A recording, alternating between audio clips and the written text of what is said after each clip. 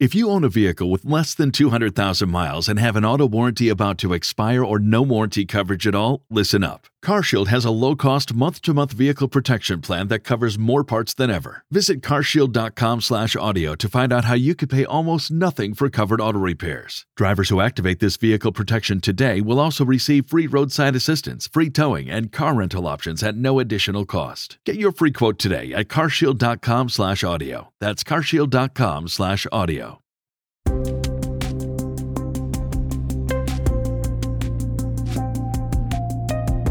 For Deborah Kasdan, her older sister Rachel had always been the more creative one, the adventurous, rebellious one, the sibling who was driven and had a natural knack for words. But this upward trajectory abruptly stalled during her sister's mid-20s. Rachel suddenly decided that college wasn't for her and began impulsively traveling.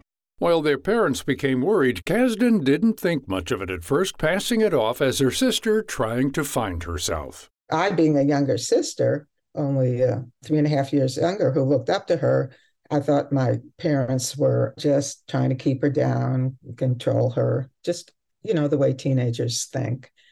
But when she told me that 2 men had followed her from New York City to San Francisco, and I could see the fear in her eyes, then I realized there was something wrong, and I understood what my parents were so concerned about.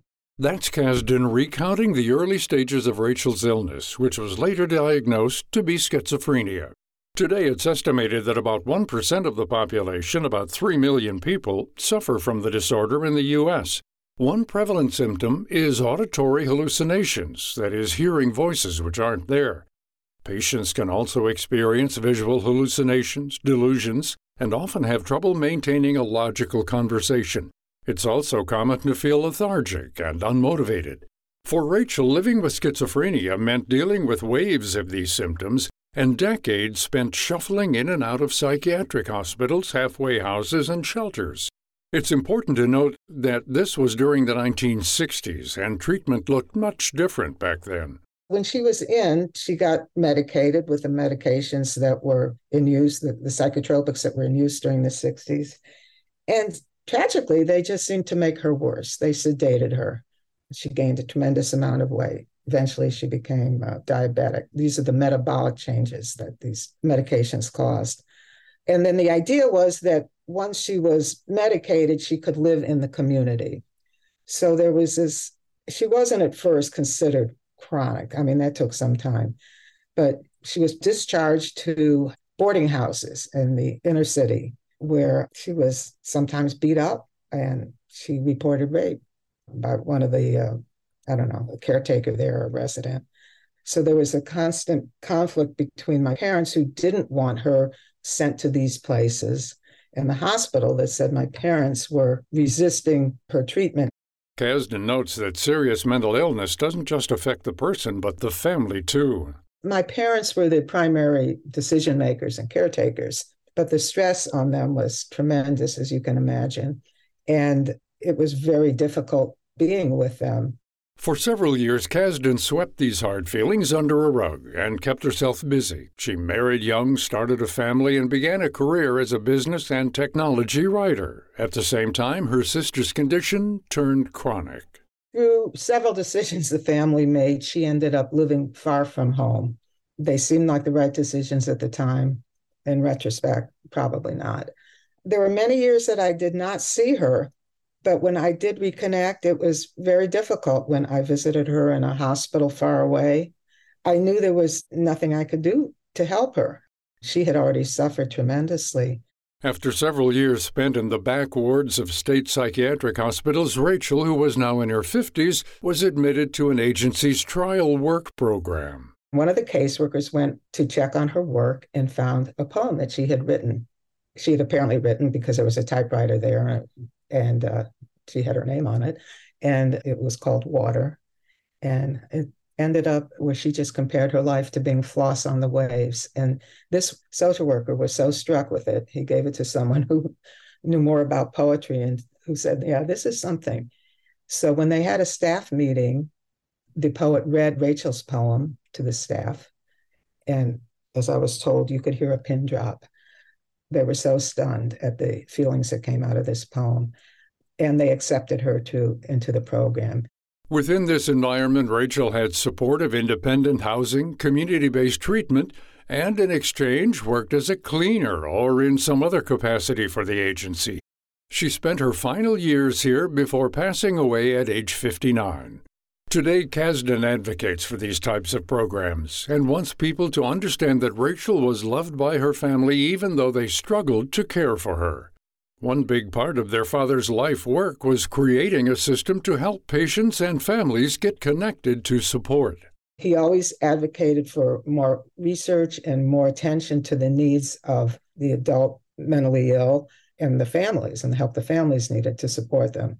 Because there's kind of a tension between the individual with the illness wanting to be independent as an adult and able to be independent, and the needs of the parents to protect them. More than 1 in 5 adult Americans experience a mental illness, according to the Centers for Disease Control and Prevention.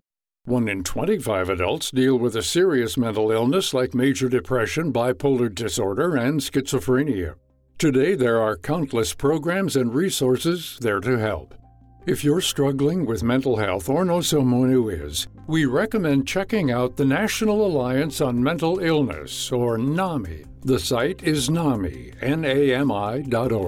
If you need help finding a mental health professional, 2 great resources are the Psychology Today database at psychologytoday.com. The second is ZocDoc.com, another medical database that has reviews and bios. That's ZocDoc.com.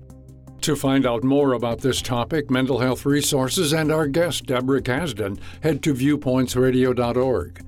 Also, check out Kasdan's upcoming book titled Roll Back the World, a sister's memoir, that's dropping later this month. This segment was written and produced by our executive producer, Amira Zaveri. I'm Gary Price.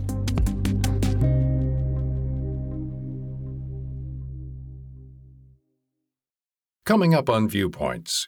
Tarantulas are actually very, very interesting spiders. Actually, most tarantulas are pretty docile, and people keep them as pets. Spiders and bats are often used as spooky, scary icons each Halloween, but are they really as scary as they seem? Then, you can't be America's leading free speech organization if people don't know who you are. Ever seen ads for an organization known as FIRE? We cover why they seem to be everywhere. I'm Marty Peterson. And I'm Gary Price. These stories in depth on your public affairs magazine, Viewpoints.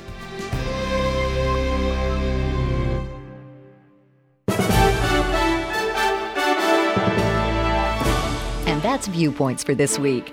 Follow us on Twitter, Facebook, and Instagram to learn more about upcoming shows and find a library of past programs on Apple Podcasts, Google Play, and Spotify. Plus, you'll always find previous segments and more information about our guests at viewpointsradio.org. Join us again next week for another edition of Viewpoints.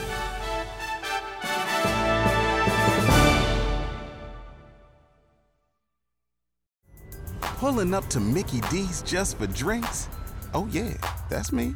Nothing extra, just perfection and a straw. Coming in hot for the coldest cups on the block. Because there are drinks.